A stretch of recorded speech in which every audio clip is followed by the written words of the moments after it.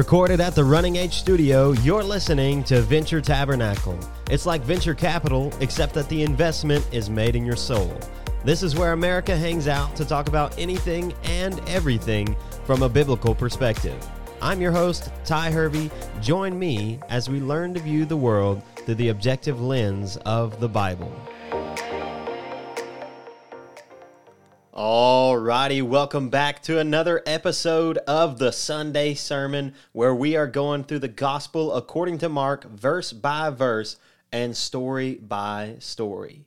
Last episode, we talked about how the Gospel is different than anything this world has ever seen before. And we saw that if you try to mix the Gospel with anything at all, it ruins everything. If you missed that episode, be sure to go back and listen. But continuing with that train of thought, we're going to look at Mark chapter 2, verse 23 through 28 today, as Jesus again shows that what he is doing is different than anything the world has ever seen. And specifically, this story is the first of two demonstrations that Mark records showing that Jesus is Lord of the Sabbath. And that is a very important title. And just so we're clear here, the Sabbath is the traditional day of rest once a week for us, that's Sunday, where we set aside time to come to church and worship God together as a body of Christ and rest in his presence. Now that is important for us to understand as we look at what we're going to talk about today. So let's go ahead and jump in. We're going to start in Mark chapter 2, verse 23. But before we get ready to read the scripture, I just want you to know that even though we are only at the end of chapter 2 of Mark, time and time again, we have seen it told that Jesus is God in human form. And this is central to all the gospel messages and, of course, to the gospel according to Mark. And this passage should come as no surprise then, as we have seen the power and identity of Jesus presented many times already, even in the first two chapters of this book. But as we see a new title assigned to Jesus as Lord of the Sabbath today, this brings us into a whole new point of struggle and contention with the religious leaders of his day. Because they knew that the Sabbath was the day of rest created by God, and only God could be Lord of the Sabbath. So in claiming to be the Lord of the Sabbath, Jesus is, by proxy, claiming to be God. Let's read the verses. Starting in verse 23, it says, "One Sabbath he was going through the grain fields, and as they made their way, his disciples began to pluck heads of grain. And the Pharisees were saying to him, 'Look, why are they doing what is not lawful on the Sabbath?' And he said to them, 'Have you never read what David did when he was in need and was hungry, he and those who were with him? How he entered the house of God in the time of Abiathar, the high priest, and ate the bread of the presence, which is not lawful for any but the priest to eat, and also gave it to those who were with him? And he said to them, The Sabbath was made for man, not man for the Sabbath. So the Son of Man is Lord even of the Sabbath.'" And so we see yet another conflict with the Pharisees. And we're going to see this over and over as we continue through the gospel according to Mark. And part of why this is such an issue for them is that the Sabbath was kind of their thing.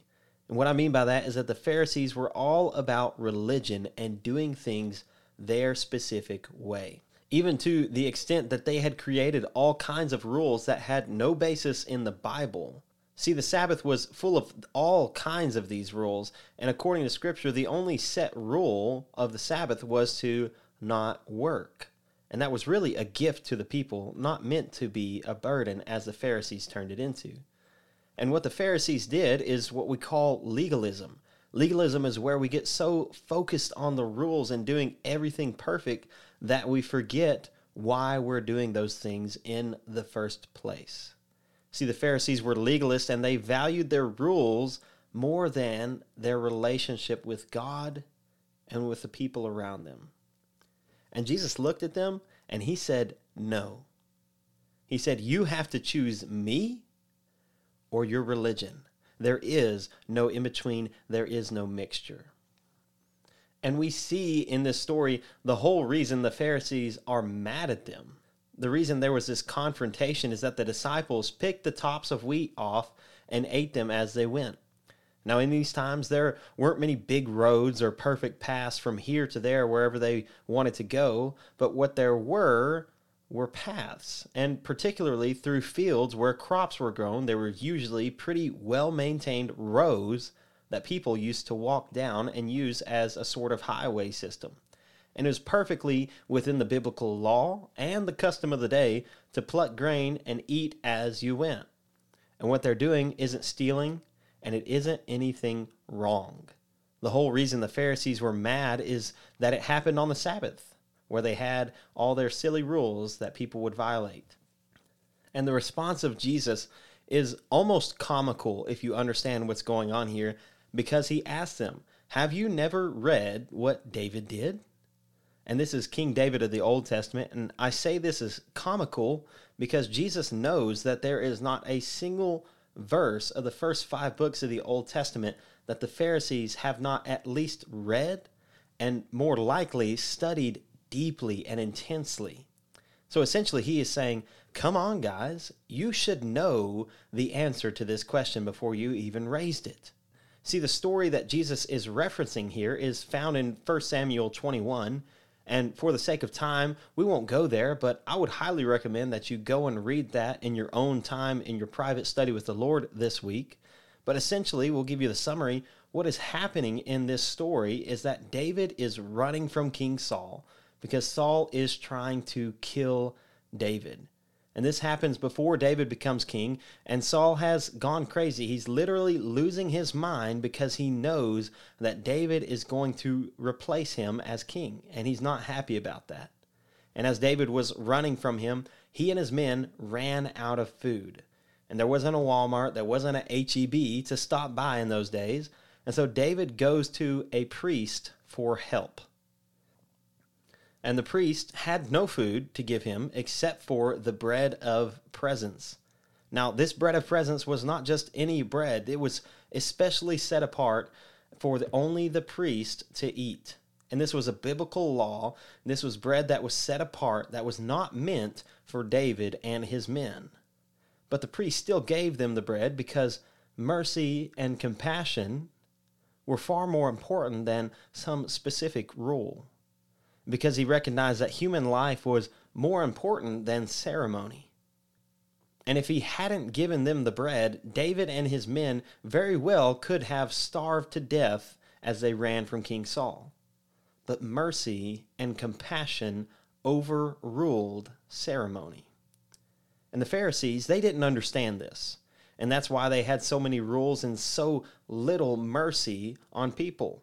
So Jesus makes the point that if David could violate a biblical principle set forth in the law and not be sinning, so could the disciples violate a much lesser rule made by men, not God, and not sin in the process. And he finishes with this statement. Jesus says to them that the Sabbath was made for man, not the other way around, and that he is Lord of the Sabbath. You see, the Sabbath is a day of rest. It is a gift that God has given to us, not an obligation so that we can prove how righteous we are.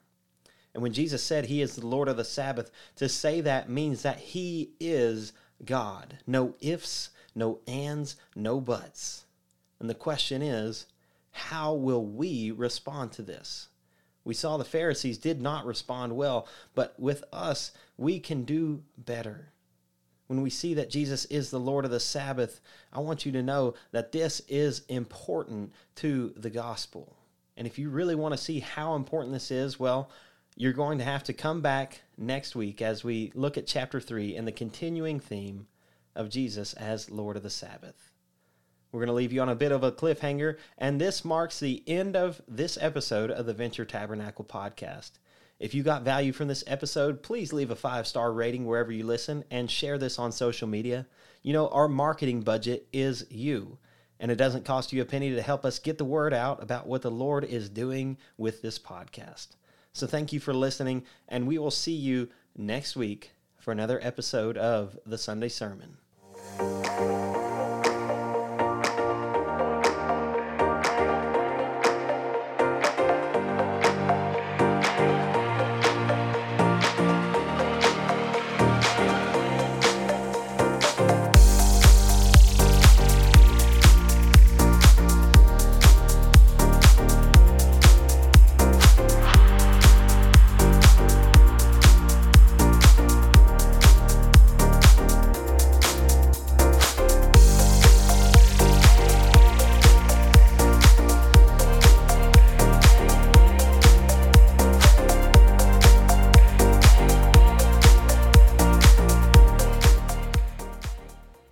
Hey, if you made it to this part of the show, that means that you really like this podcast. Thank you so much for listening. Hey, what I said about our marketing budget, I am serious about this. This is a one-man show right now. Ty Hervey, the host of this podcast, is hosting, is recording, is editing, is trying to keep up with marketing, and I don't have a lot of money to spend on this thing, but I'm telling you, if the Lord lays it on your heart to bless this ministry in any way, whether that be financial, through prayer, through helping us get the word out, I appreciate that so much. All right, it means a lot to me, and I would love to express my gratitude in that. Interact with us in social media. Leave a comment on our post. Do something. We want to get to know you guys. We want to know what's going on in your life, and I want to give you a sneak peek, if you're listening still, that this Sunday sermon series is not all that Venture Tabernacle is going to be. We've got some new episode ideas in the works. It's just a matter of time before we get everything lined out with those things.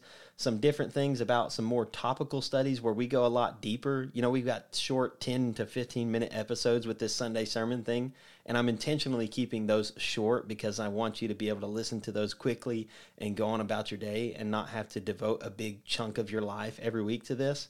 But we're looking at doing some topical podcasts that are going to be a little bit longer format. We're looking at doing some other things where we're going to bring guests and do interviews. And if you have any thoughts on what you would like to see in this kind of podcast, I want you to let us know. So leave us comments, send us messages. You can email us at contact@venturetabernacle.com if you got ideas. We want to hear from you.